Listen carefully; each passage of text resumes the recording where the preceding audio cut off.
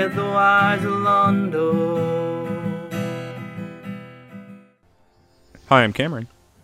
And I'm Danny. And welcome to Mages and Murder Dads. Still probably the only podcast/video show that is about the Baldur's Gate series. We're playing Siege of Dragonspear. We are, and even if there is one that we will neither confirm nor deny the existence of that is an alternative, we promise you today that we will outlast it. Yeah, we're going to outlive it. And if we don't do that naturally, we will do that unnaturally. Yeah. We'll just... Lichdom. Yep. Podcast phylactery.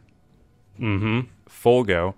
So, this episode is appearing one day before a truly momentous occasion. We've already seen it happen one time in Baldur's Gate 1. Go back to those episodes to see the political narrative that led to our current situation. But we are about to be living in Jill Stein's America. Yeah, I never thought that I would hear those words put together in that order.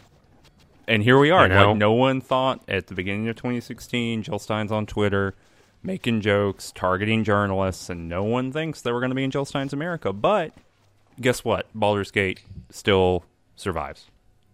Yeah, that's a really nice way to put it. I think that we've got enough of a backlog that even if all of her video game legislation goes through, we've got Baldur's Gate 2, we've got Icewind Dale 1, we've got Icewind Dale 2, we got Planescape Torment, we've got Pillars of Eternity, we've got that new other game that just came out. Tyranny. We can dip into Fallout if we need to. We can dip into Fallout if all else fails, and we just need to weather these next 8 years, because let's face it, she's winning the next one. Oh, yeah, we're going to a double-decker Jill Stein's America. Mm-hmm. Oh, boy. Well, so if you like that kind of content, you can follow us on Twitter. You can like us on Facebook. Hitting the like and subscribe on YouTube both helps us a lot. We have quite a few people on Facebook doing that kind of thing. And I want to shout out to the subreddit. We did a little bumper video last week, a week from the day that you're hearing this, where we did a little Iron Man challenge. If you didn't see that, because it's not in the playlist for Mages and Murder Dads, I'll put a little link in here, and I'll actually put that link in. It's much easier to make links now than it used to be. And and you might care about that. You can go read the Reddit comment thread in which people talk about the math of Immelwyn being able to kill that mage. Yeah, I mean, that's the top quality stuff that we've come to expect when it comes to comments appended to our content, and we just don't foresee any changes on that front. Like, it's always going to be top quality, and I think even it's only going to get better under Jill Stein's America, right? That's all we've got is the Reddit comments about the math of Baldur's Gate 1. Yeah. How far we've fallen, or alternately, how far we've come. Mm-hmm. Depends on your perspective on math, I think. Depends on like how deeply you're invested in on a certain portfolio of stock options that are going to just be eviscerated in the coming 8 years too. So, we traditionally in the first season of Mages and Murder Dads, we had a little opening question, and for Siege of Dragonspear, we've kind of dropped that opening question out a little bit. A lot of, mostly because these chapters are just so variable in terms of how much content they could have. There have been some episodes, which I think last episode is maybe the biggest example of us just scrambling to talk about the content in the chapter in the time allotted, which we give a reasonable allotment of time of an hour. Sometimes that's just not enough, and I think last time is that. Whereas in the first season, we kind of, because we were a little bit more freewheely and we weren't necessarily sticking to chapter per episode, we had some time. But this episode, and we'll get to this, we've got some time. We got some time here, so we've definitely got time for this opening question. We do. We have a little bit of time in this. This is chapter 10, I believe. Chapter 10 that we did for this episode. This is chapter 12. Oh, really? Yeah. Well, in any case, this chapter. So we're going to do a little opening question to, let you get to know our personalities even better. So, Danny. Yeah. we've talked about ASMR, we've talked about tieflings, Yeah. and since you're our resident lore master of the world of Dungeons and Dragons, why don't you explain what those are, and then riddle me this: which one would you rather be?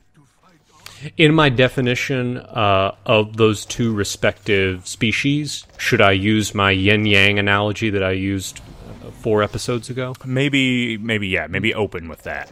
Okay, so ASMR and Tiefling, you got yin and yang here. ASMR is a being which is kind of half mortal being, so like a traditional fantasy D&D race. It could be dwarf, human. I think human's usually the most common, but you also get some elf in there, and half celestial being, like angelic being, right? Mm-hmm. A planetar or a Sure graviton. So yeah, or a graviton, or a solar, or a solar. There you go. Mm-hmm. Yeah, a lot of these celestial beings, you can literally just say kind of sciencey astronomy type terms. Mm-hmm. And Einsteinium. And just kind of hope. And it might have been in like a splat book from 3.5, so you're probably safe. Proton. And then, and then tieflings are the yang of a half mortal being and half kind of devilish being, like a demon or a devil. So. Yeah, so in terms of which I would rather be, I think that you've got some very different plot tropes that are brought out for each of these kind of characters in the fiction. I think Tiefling has which Tieflings were introduced as kind of a constant player race in Dungeons and Dragons in 4th edition, like out of the book rather. And they have this trope of they need to overcome their dark natures, right? Like they're really good people deep down inside, but they've got some real, turmoil going on, right? A lot of kind of fantasy racism. Sure, like there's an inborn evil in them, and to be fair, there's an inborn evil because they are part demon or devil. So there's some essentialism going on there. But there's this kind of plot motivation or character motivation of trying to not be a demon or a devil. Yeah, and I mean, well, that's difficult. It's difficult to like give this too much political or kind of critical thought because essentialism is a keystone piece of like D&D alignment and ethics because like there is no such thing as a good devil, right? Like almost by definition. Well, yeah, certainly within like the D&D averse. Yeah, I bet in Planescape, I bet there's good devils. Oh, sure. Yeah, that's good. So that a lot more range there. Whereas ASMR, you've got a it's more like you can only disappoint everybody, right? Dang. Like it's your mortal side that will betray your good intentions. But the really interesting thing about D&D too is that angels can just be big dicks too. Like they can be real jerk stores, right? And it's totally fine because like lawful in D&D is not necessarily nice, right? No, it's actually probably like asshole. Yeah, like with the essentialism, it certainly means you're like, well, yeah, we got to kill 100 civilians, but they were doing bad stuff. Yeah, like what are you gonna do? I did justice on them. So. Which would I rather be, like, in context in the fiction? Probably ASMR, because but, actually, no. I'm going to go with Tiefling, because then at least you're not a constant disappointment, right? Like, you can rise to the occasion. It's not possible to rise to the occasion if you're an ASMR, because everyone's expectations are already so high. That you're an angel. Quite literally. There, you can't move through the mortal world being half immortal and ever live up to anyone's expectation of their knowledge that you are half angel, which is like very heavily signaled by your glowing blue eyes and maybe wings, whatever, right? Yeah. Your ability to heal people by touching them. Your halo. Your halo. It's got party streamers hanging off of it. What about you? Which side of that are you on? Oh, Tiefling. Yeah, I'm a Tiefling. I join an interplanetary circus. I'm a scoundrel. Yeah, that's it. like 100%, no question to me. Being an Are there- ASMR seems like you're just. It's not just the disappointment thing, but probably if you get in trouble, someone is going to come calling on you, right? Like if you do a bad thing, other people are going to come to you, other angelic figures from beyond the plains, and they're going to be like, "Yo, why are you disappointing us in particular?" Whereas if you screw up and you're a tiefling, you probably get like a number one best dad, T-shirt or coffee cup. Like Asmodeus sends you a really late birthday present and be like, hey, sorry, I haven't been around. Keep up the good work. Yeah, you did great. Like you got into a car accident. A+, good job. You got into a fender bender, but no one really, that's your job, right? Huh. Interesting. You so you're painting tieflings not only as like maybe a little mischievous, but also just surrounded by bad luck. You're like the mayhem from that insurance commercial, right? Oh yeah, I was getting confused. I'm so sorry. Yeah, in my head it was the mayhem guy from the insurance commercials that I was talking about. I need to change my answer. It's ASMR. Okay, gotcha. But yeah, I think because, and the reason I ask about those is that there's so much of that in this expansion, Siege of Dragonspear, and nowhere else in this whole damn game. Yeah. Well, ASMRs, I feel like you've really got a target on your back, right? I feel like you think that the weight of the world is on you if you're an ASMR. Well, the weight of the world's on you, but also there's just what we know about Forgotten Realms is just filled with murder, right? Yeah, that's the so one much constant. so much so that there's a deity dedicated to murder, and even though that deity's been slain, he's still like out affecting the world, right? So that is the one constant of the Forgotten Realms universe, and it's one of those things where you are so conspicuous with your halo and your glowing eyes and your goody two-shoes reputation. Who is it that murders people? By and large, people that don't already have a grudge against like whatever ASMRs would stand for. I just feel like you get stabbed one day. You just be going to the market, just like a murderer get you. And that is honestly the plot of Siege of Dragonspear. Like, theoretically, we got there. We did get there. So do you want to give the recap for this episode? Sure. Or the recap of Siege of Dragonspear so far in 1 minute or less. Siege of Dragonspear. There's a ASMR named Kalar Argent. She's on a quixotic quest to break into hell and get a bunch of people back that died in an esoteric war. And she made an attempt on our lives, and it looks like we're important to her schemes or her right-hand man, Heffernan. And we're trying to unravel that, and the officials of Baldur's Gate, and other major city-states in the Forgotten Realms have launched a counter-crusade against her and has besieged her castle. And that's what we're doing in this episode. This episode is the aforementioned Siege of Dragonspear. Yep, we are there. It is finally there. You know there can't be that much content left, otherwise you would feel betrayed by the title, right? Mm-hmm. The long pause of Dragonspear. Mm-hmm. The multiple fights of Dragonspear. Imagine Harry Potter discovers, like, he's got the Sorcerer's Stone in his hands, and then you look at the book, like, you like, put the book down and you, like, look how much you got left. And you got halfway left to go. And Dumbledore says, oh, actually, the Sorcerer's Stone's not that important. What we really need to do is get this other thing, get this magical hamster. That literally happens in every book. You know that, right? At the end of every Harry Potter book, they're like, well, that shit that the book's named after does not matter, bruh. Like, I know, but it's at the back. end. That's what matters. It's at the end of the book, not halfway. Oh, okay, I see. Yeah. But you see, the whole thing is one long novel. One long Bildungsroman of the life of a Harold Potter. The Sorcerer's Stone cycle. Is that our rewrite of the Harry Potter novels? The Sorcerer's Stone cycle, in which the Sorcerer's Stone is in fact the most important part of the entire thing?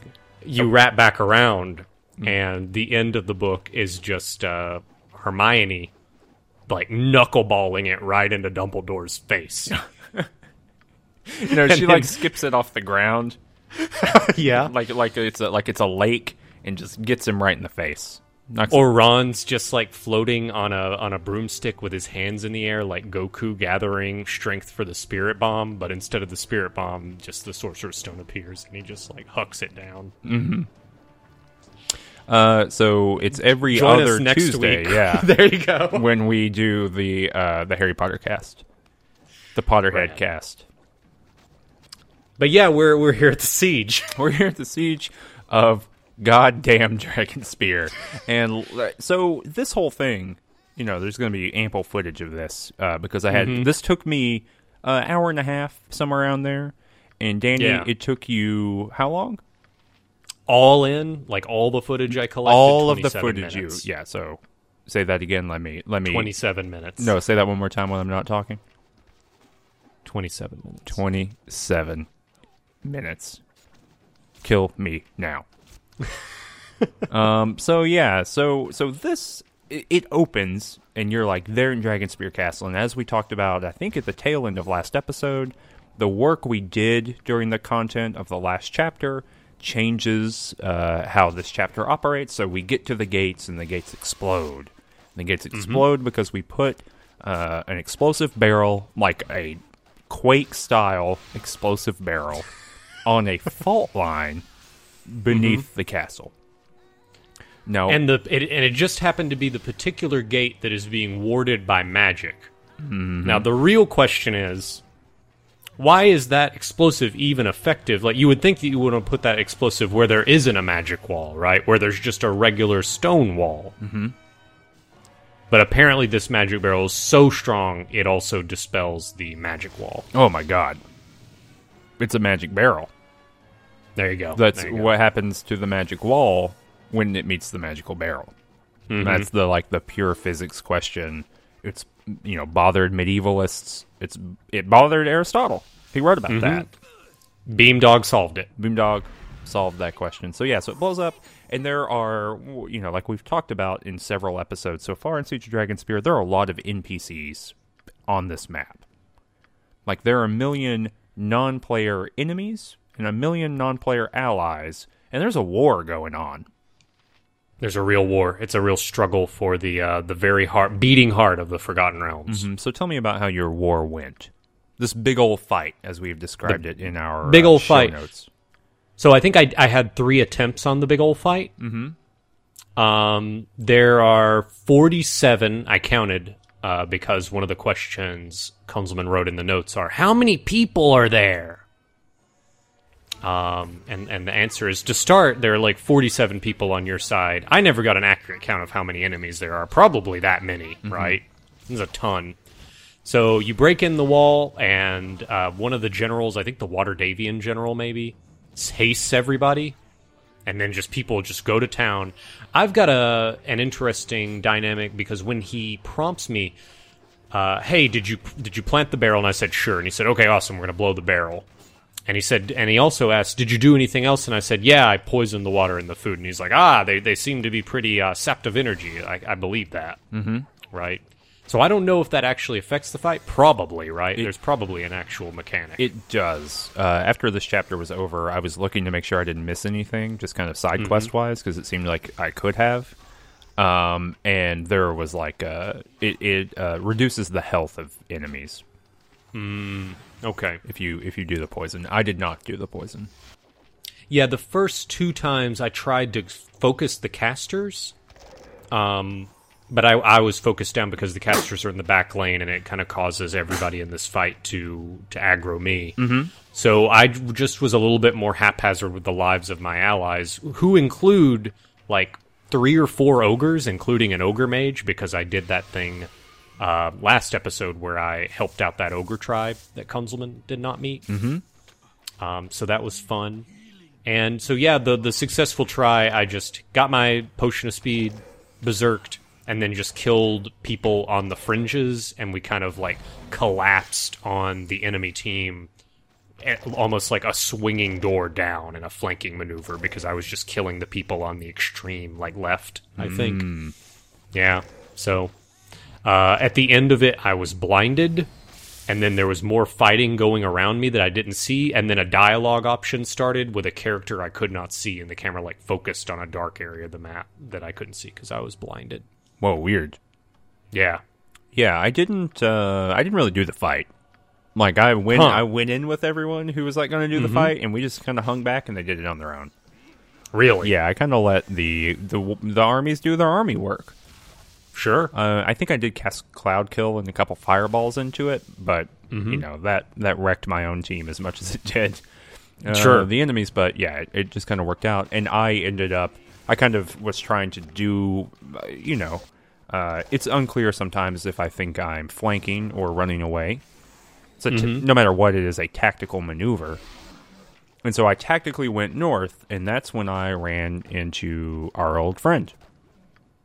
Our oldest friend of all, a character that we have deep knowledge of and emotional connection to. She has appeared, or he actually. I don't know. I don't know. Almost certain it's a gender. she. She's got a it's a feminine voice, definitely. Oh and yeah, it's voice that's right. acted. Yeah. But yeah. So Ashadiel is her name. Ashatiel, something like that. Anyway, and so she's hanging out there with like her own party of adventurers, and we've met her a couple times in like Kalar Argent's off-screen soliloquies, where she talks about stuff we don't care about for the most part. Yeah, there was one cutscene in between chapters where she gives Kalar a pep talk, and she says, "I'm going to kill that ball spawn," and Kalar's like, "You can't do it."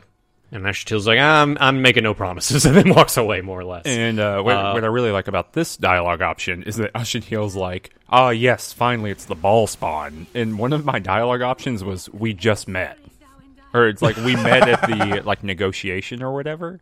Because she was there, and I was like, we met there. And then the next line of dialogue does not acknowledge that I said that. And I thought it was really funny. About like these like big fantasy bad, characters being like, oh yeah, we don't care. Yeah, I think at this point in the game, I am almost always going to choose whatever option is the one where I say, well, I'm going to murder you, like, imminently. So I think I went with that bottom one. Dang. No, I didn't. I, tried to make it go. But I do like that, like, these big kind of characters have their own adventuring party, that, like, they have their own bros they hang out with and do, like, epic level stuff with. So did Ashatiel just appear out of nowhere, or Yep. was she just standing there? A little of both. A little of both? Yeah, I think they, like, dimension doored in.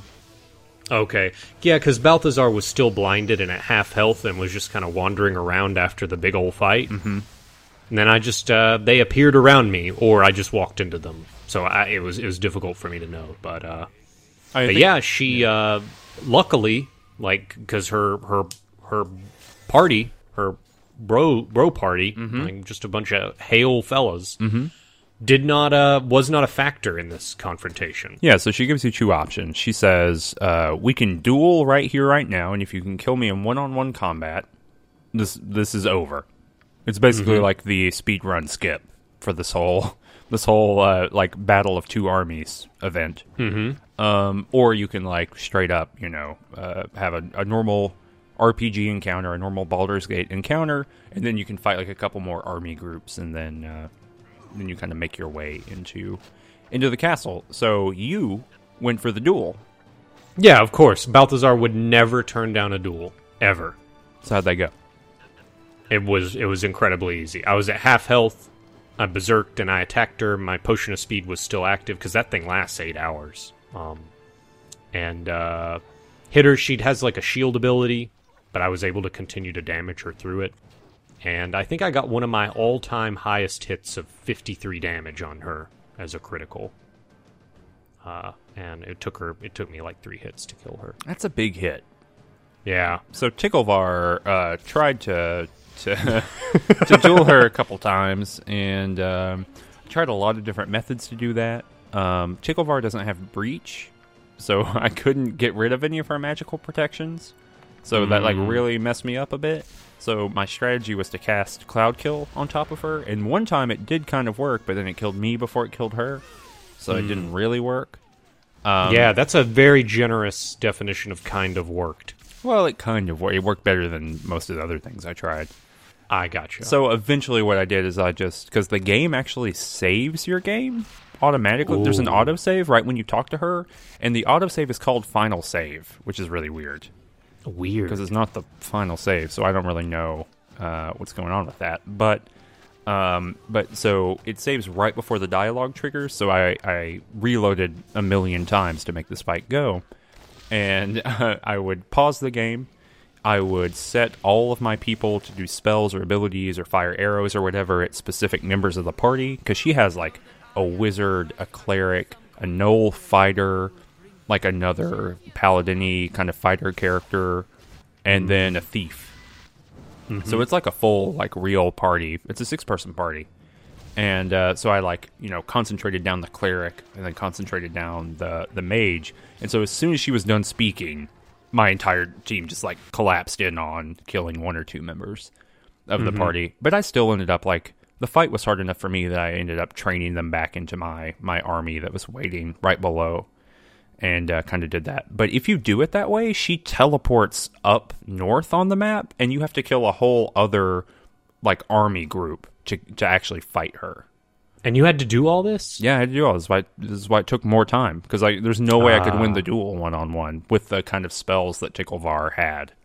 That's the issue of sorcerer versus wizard. Wizard, you would have a wider array of options, but not as many casts per day. Yeah, exactly. Yeah.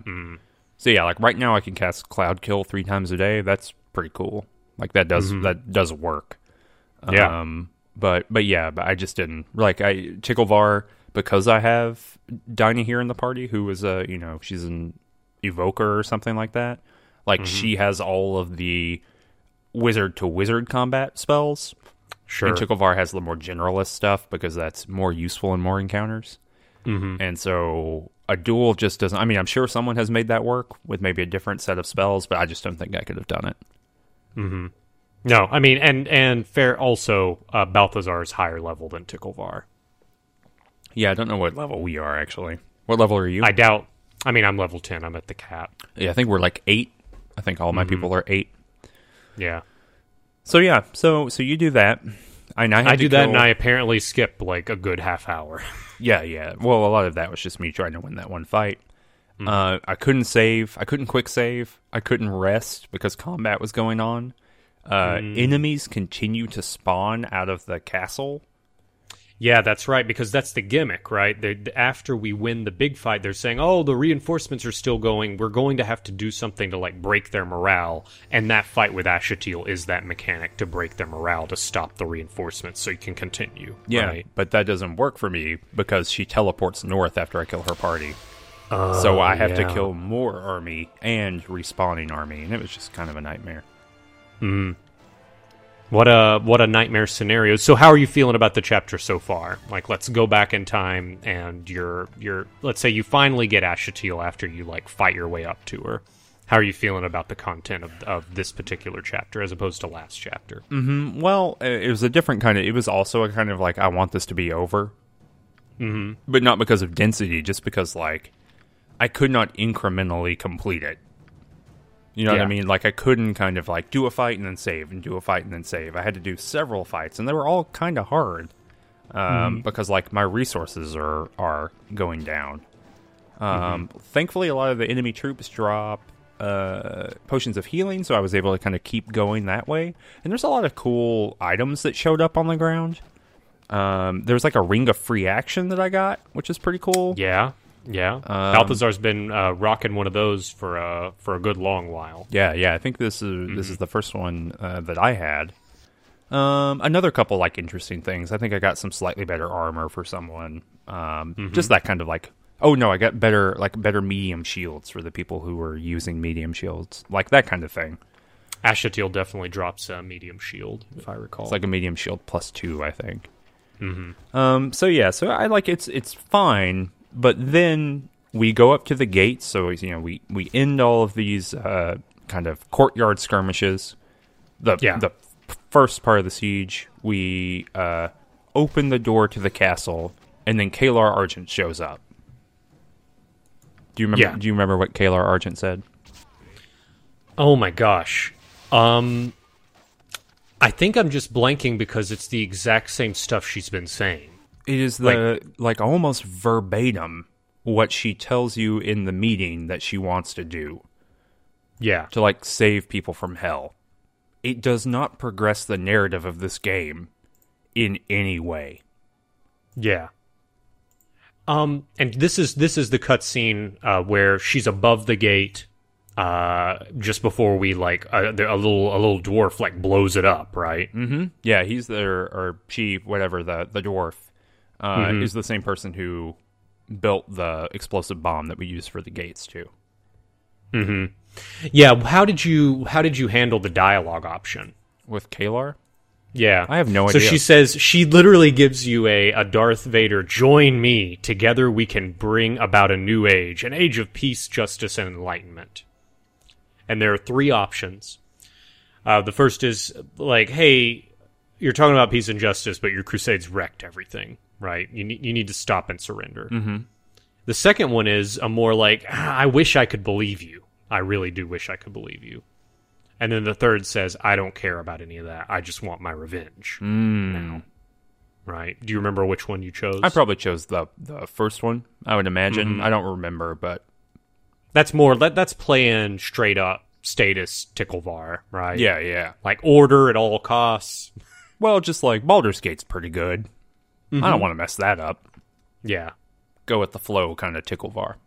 Incremental changes. Maybe we can, slowly transition the Archdukedom into something that resembles something fairer. But compared to these barbarous goblins that are living out in the woods, it's much better.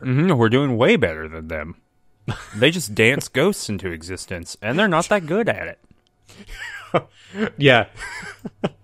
No, I definitely went with number 3. Like there's no way this ends without Kalar dying if I have anything to do with it.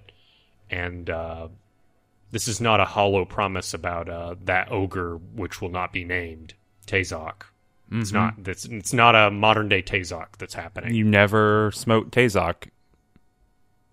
He's still living in the Temple of Baal, deep below Baldur's Gate. That's a worse, but in my defense, that's probably a worse fate, right? Just waiting there forever with his dead god there. That's not how it goes. You can't. What's he doing? You vowed to smite him. Mm-hmm. I agree it's worse, but that has nothing to do with your vow. Mm-hmm. You know what I mean? It's kind of a contractualism kind of letter of the law scenario here. Oh, I gotcha. You're supposed to smite that guy. Maybe, I wonder if there's a mod or anything that would allow you to take your level 10 character, export it from the end of Siege of Dragonspear, reload, and just load it back into an autosave at the beginning of that chapter. I bet just there to is. fulfill it. I bet you can do I'll that. I'll look into that. That's probably worth it. Like if we can get 10 comments on this video, I will do that. Dang, 10 comments. Okay, it can be the same Yeah. 10 or the same person 10 times too. That's okay. It needs to be like discrete comments and not the same words over and 10 over. uniques, Yeah, 10 unique comments. but they can all be from the same person. Yeah, sure. Okay, so I'll comment 10 times. That's cool. Okay.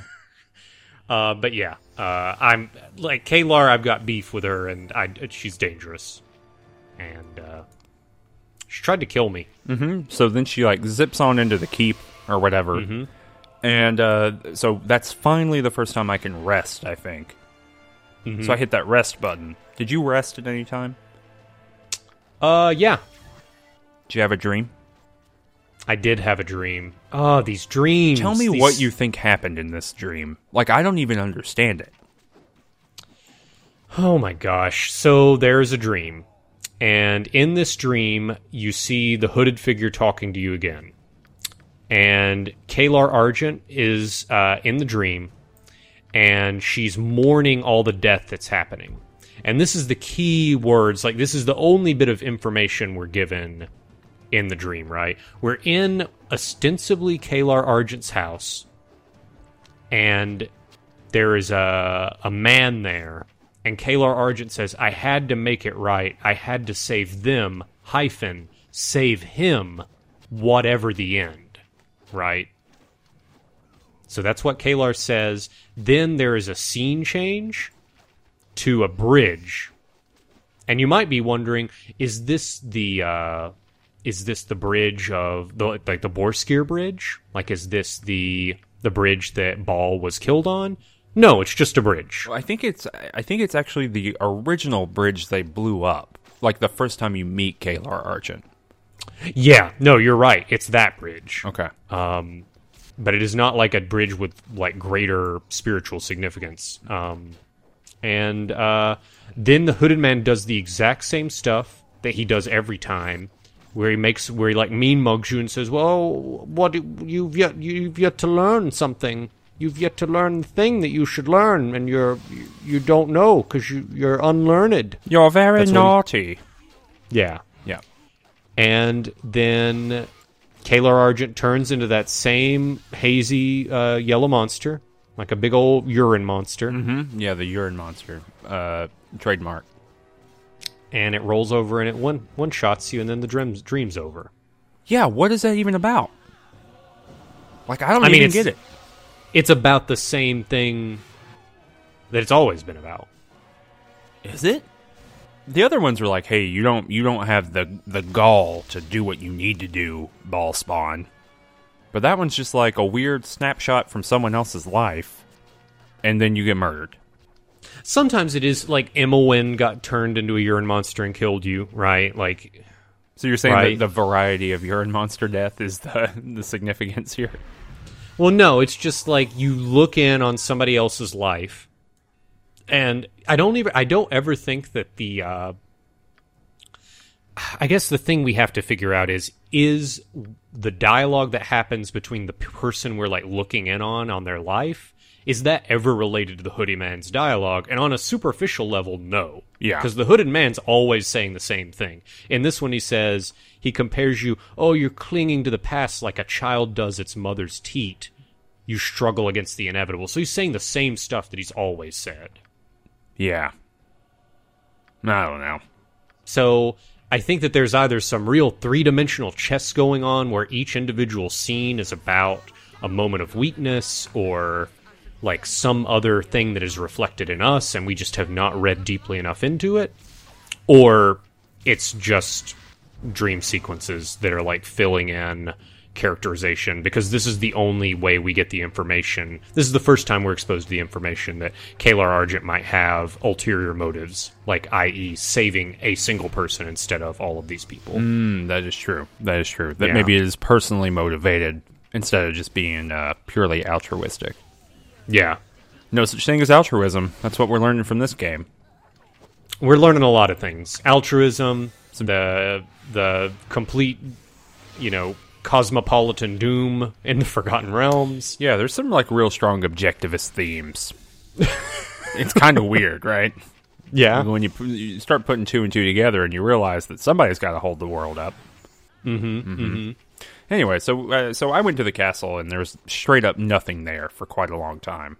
Is that your experience? Yeah, no, I actually went through the rooms of that upper level quite diligently, because I imagined there would be stuff there. There were a few boxes that I couldn't open as Balthazar. Normally I would like berserk and then holy might and then try to force the lock open, because that like caps I get to the strength cap of 25 when I do that. But I just didn't bother. Yeah, because it probably doesn't matter very much, and I have a great story about things not mattering very much.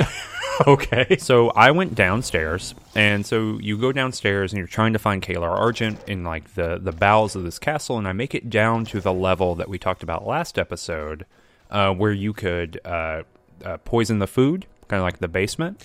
You could do that, or you didn't have an opportunity to do so, but I eavesdropped on Heffernan in this space. Yeah, and you like fought his buddies or something. Yeah, I killed all his buddies, and I beat him within a centimeter of his life, and he teleported out. So I'm in this zone, and there's like a ghost running around. So I talked to the ghost, and his name's Deiros, and Deiros is the guy. I think his name actually might be Deiros Dragonspear. It's Oh yeah, no. So I talked to this guy. He's a dwarf. I talked to this guy last episode. Oh, okay. He told me a little bit. Yeah.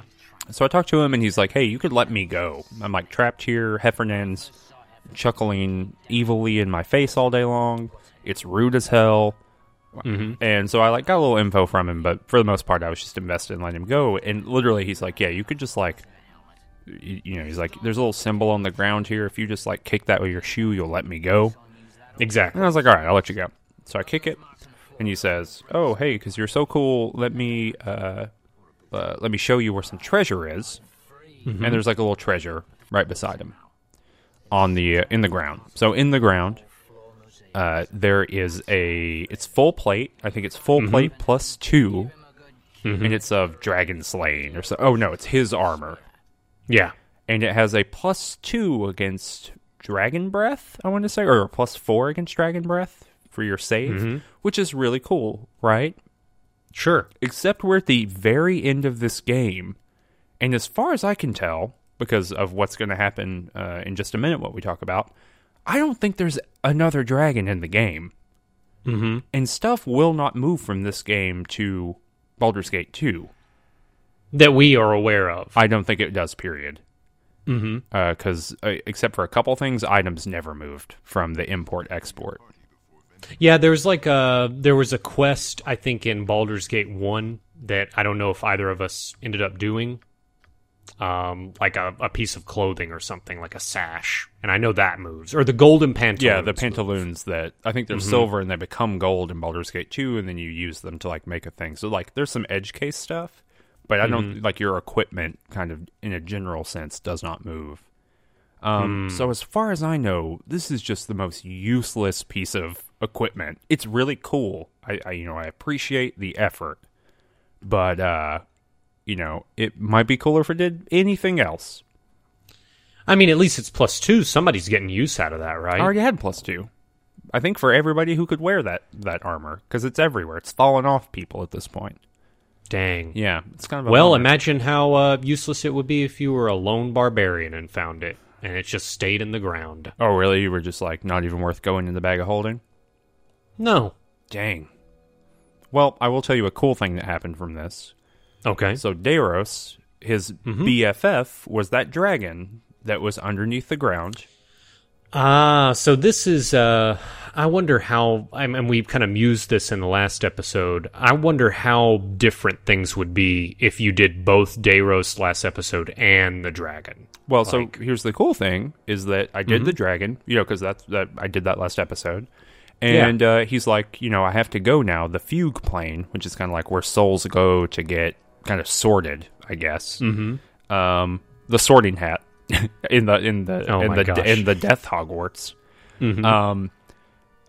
So he's like, oh, my buddy Heffer, the dragons have incredibly long vowely names.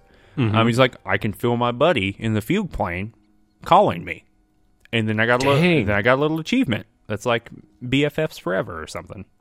Oh, that's fun. Yeah. So there's a lot of like, that's where I think that Siege of Dragonspear and whatever Beamdog's next kind of Baldur's Gate-y kind of thing does, like, that is the thing that is missing from Baldur's Gate, the original 2 games, that could be very easily implemented. Just like checking, like basic variable checking about what you've done in the world that can add 1 or 2 lines of dialogue, right? That kind of makes the world feel a little bit more coherent in some ways. And I feel like there's not enough of that, but at the same time, I might just not have seen it, right? I think that there is some of that in both Baldur's Gate and Siege of Dragonspear. I think it's usually when we talk about it, it's some real highlight moments. The Bard quest from Chapter 1 of Siege of Dragonspear, for example, right? Maybe Chapter 2. Yeah. Really fun stuff, really interesting stuff.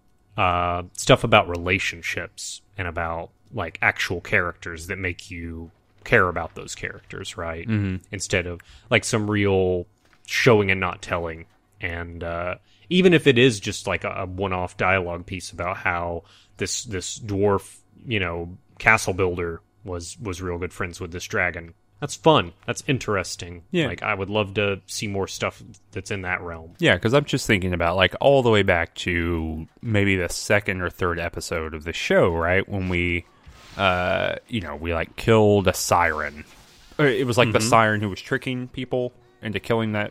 She tricked us into killing that guy. She would, like, smooch you and kill one of your party members. Was it like a nymph or something? Yeah.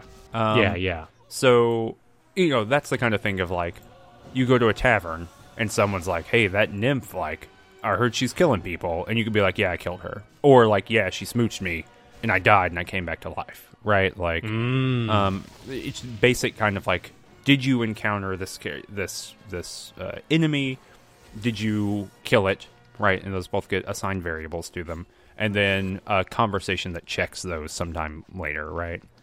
Yeah. And, like, there's labor time into that, but I feel like that labor is always worth investing because it makes the world just so much more vibrant and interesting and cool. Yeah. No, it is, but I guess the argument on the other side is that is labor that will not necessarily be experienced by players, right? Because you have to go to that tavern and you have to talk to that person after you do a thing. But I think, right? like, in the Baldur's Gate, the world of Baldur's Gate design and development, you hedge on that, right? It's true. Because there are people in the Reddit thread for one of our videos talking about the combat math from Baldur's Gate 1, right? Mm-hmm. Like, people get it. People are rightly invested in these games, and I think you lean into that investment with making the stuff. And my impression is, like, Pillars of Eternity and those kind of latter-day games do kind of push that kind of thing pretty hard. Yeah. Tune in during the 5th or 6th year of the Jill Stein presidency for our Pillars of Eternity content. Yeah, sometime around the 2022 midterms. Yeah. Link here. Oh, wow. Well, you better remember that, because I'm not. Yeah, I'll set a Google alert. Oh my God, please do that. Please set the Google alert and then send me video of it. Okay, and I'll add that in. Excellent. Okay, so so Daros, and then there's a little vault, and they say Kalar Argent's in the vault. So what's in that vault, Danny? Well, Kalar's in the vault. Whoa! And we open the thing just in time for them not to suffocate. Mm-hmm. Oh yeah. Well, and then our faces melted. So, and Indiana Jones said, "No, Marion, don't look." Yeah. Mm-hmm. But yeah, it was a little trap. Kalar's there, and I step up to Kalar and say, "Let's finish this. Let's get this over with." And a bunch of folks like pop out of invisibility. Right? Were they invisible? I couldn't tell. Like, the people just appeared, and I actually couldn't tell if they were her people or if they were my allies coming to kill her. No, they were definitely Crusaders. Oh, okay. Mm-hmm. And Heffernan pops out, and Heffernan, it's the big reveal. Even though I've known this for days, right? I've had multiple opportunities to tell Kalar about this. Like, I know information as a character. I know information that I know Kalar does not know. And I've yet to have the ability to express that information in multiple interactions I've had with Kalar. This is very deeply frustrating. This is a narratively dissonant experience. But anyway, it's all for naught because Heffernan finally turns. He casts a paralyze spell, and Kalar's like, "Hey, I'm paralyzed too. You messed it up." And Heffernan says, "No, I'm a wizard, and it is entirely intentional." He was a wizard the whole time. Yeah, that's the reveal. The whole time. That's the reveal, and he pokes me. So here's a thing that really got me about the pokery here. Mm-hmm. Is that I just got that ring of free action, and I put that bad boy on. Mm-hmm. I should not be paralyzed by any spell. Sure. That really gets me. Like, you were just talking about some narrative dissonance. That's some real, like, mechanical inconsistency that really got to me. Just make it anything else. Have a demon's arm pop out of the ground and grab me.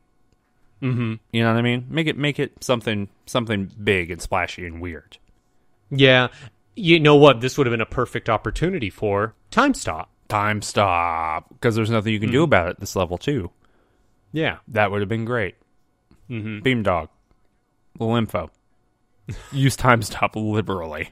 Liberally, like every uninterruptible cutscene. It is just time stop. Yeah. So he does that. He pokes you. The ball spawn blood.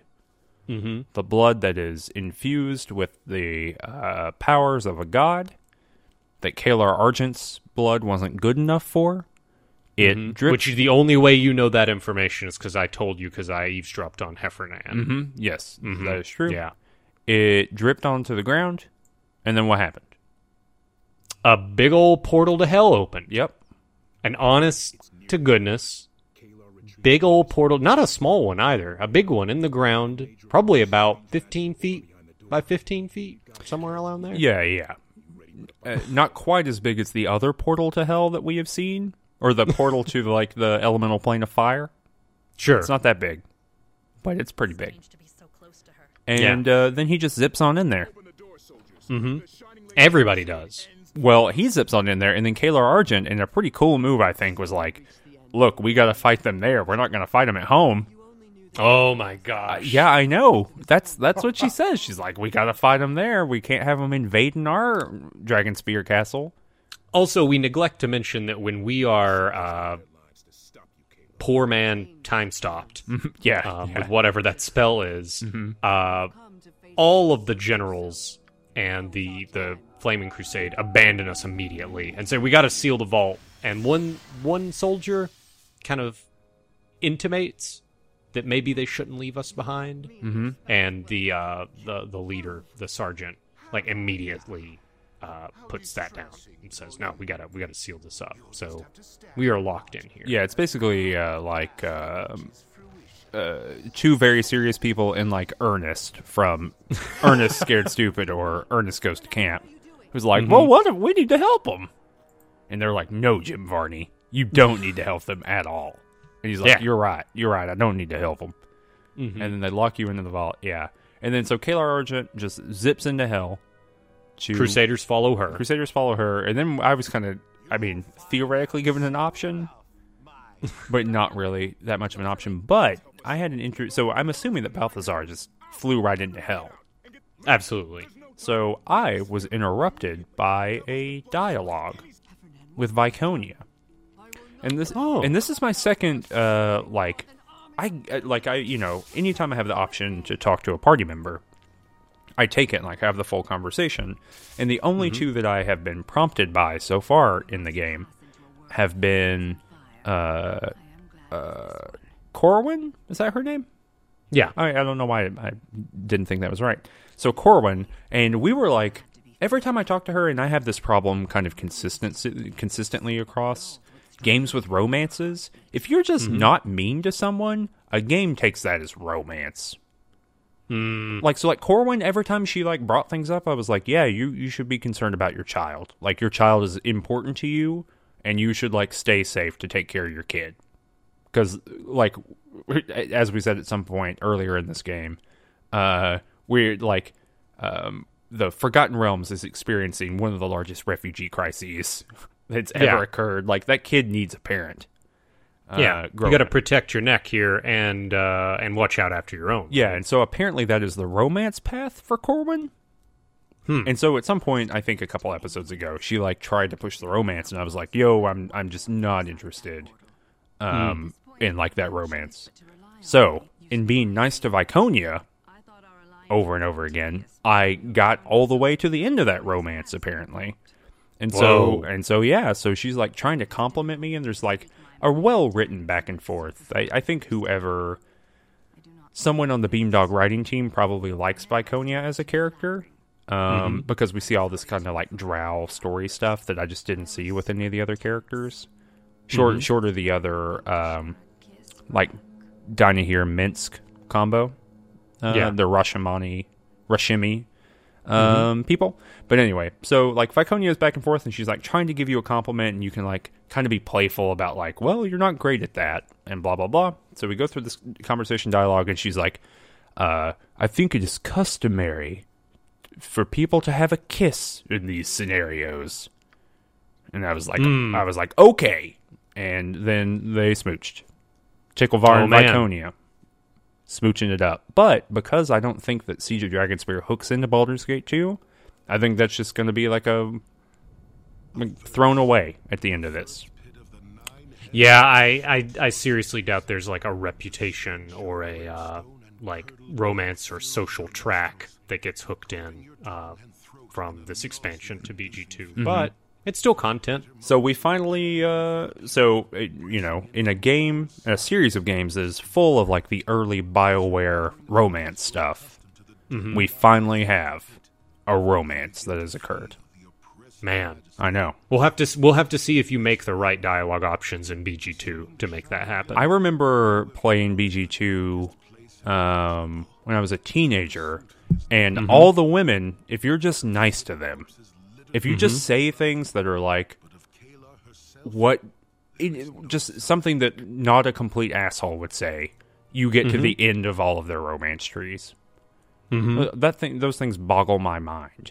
Like the romancing in the game is very non-complex, right? And that's a well remarked upon and well kind of written about area. But it just, even then, when I was playing the games, it was like, this doesn't feel like it is more than one level deep for any of this. I think the complicated thing there is if you make it more than one level deep and it feels more quest-like. Like, oh, you need to go gather a chicken and an elk to like advance the romance. Yeah. If you attach more mechanics to it, it might seem even more artificial. I don't know. Yeah, I mean, I don't envy anyone trying to write those things. I think it's probably very difficult. Yeah, and this is why visual novels are such an important, I think, game genre, because they are the work of relationship maintenance, and it does have more mechanical and narrative complexity to it. So, like, I know that people are solving this problem, but I think that the fact that I know that people are solving this problem now, and we're probably solving this problem when the first Baldur's Gate came out, makes it even more of a problem, right? No, I hear you. But I mean, I do like it that there's still, with the expansion, Viconia is one of my favorite characters in the game, in BG1 and BG2. Yeah. Like, I think she's one of the better written characters. Her backstories and dialogue are just really, have always been fun and wry and humorous, and it's really fun. So I'm glad to hear that they spent the extra effort, even if there's not really a payoff or continuation in the sequel. Yeah. Yeah, because my assumption would be that Baldur's Gate 2 remains unchanged in the way that you meet Viconia. And I feel like, and we'll talk about this, in several episodes when we get there, but I feel like it's actually going to be kind of a incoherent transition between Siege of Dragonspear Viconia narrative and Baldur's Gate 2 Viconia narrative. Yeah, I mean, well, I guess it's going to be next episode where we figure out how this transition even occurs, because I think next episode is going to be the last episode of Siege of Dragonspear before like maybe a mini episode in between season 2 and season 3, but I think the content ends next episode. Yeah, because you click on the little thing and you zip on down to hell, and then that's the next chapter. And it said final save for me when I did that. Ooh, the final save. It is interesting that there's a final save with Ashatil. It makes me wonder if there was did you go through all the dialogue options? No. There's probably a hidden dialogue option when you talk to her that just ends the game. Just the game is over. Well, she just you convince her to betray Kalar Argent. She flies over with her wings and just stabs her in the neck. Oh, dang. Then cuts off Hefernan's hands. Whoa. And then she's the hero of Baldur's Gate now. You're not. You're just a nobody. And you just become a dirt farmer, but you're real good at dirt farming. Back to dirt farming. Speaking of dirt farming, Viconia's backstory. Just remember that. Ooh. All right. Well, yeah, I guess that's the episode for this 2-week period. We'll be back in 2 weeks with the final episode of the Siege of the Dragonspears. Right? Totally. Right? Yeah. 100%. Okay. Well, click on the Facebook and the Twitter and all that other stuff that's in the description. If you hit like on Facebook, that actually is probably like the most helpful thing. And, leave a comment. We try to respond to all the comments. And that's it. we're done. Goodbye. Stay safe, everybody. So said the wise Londo.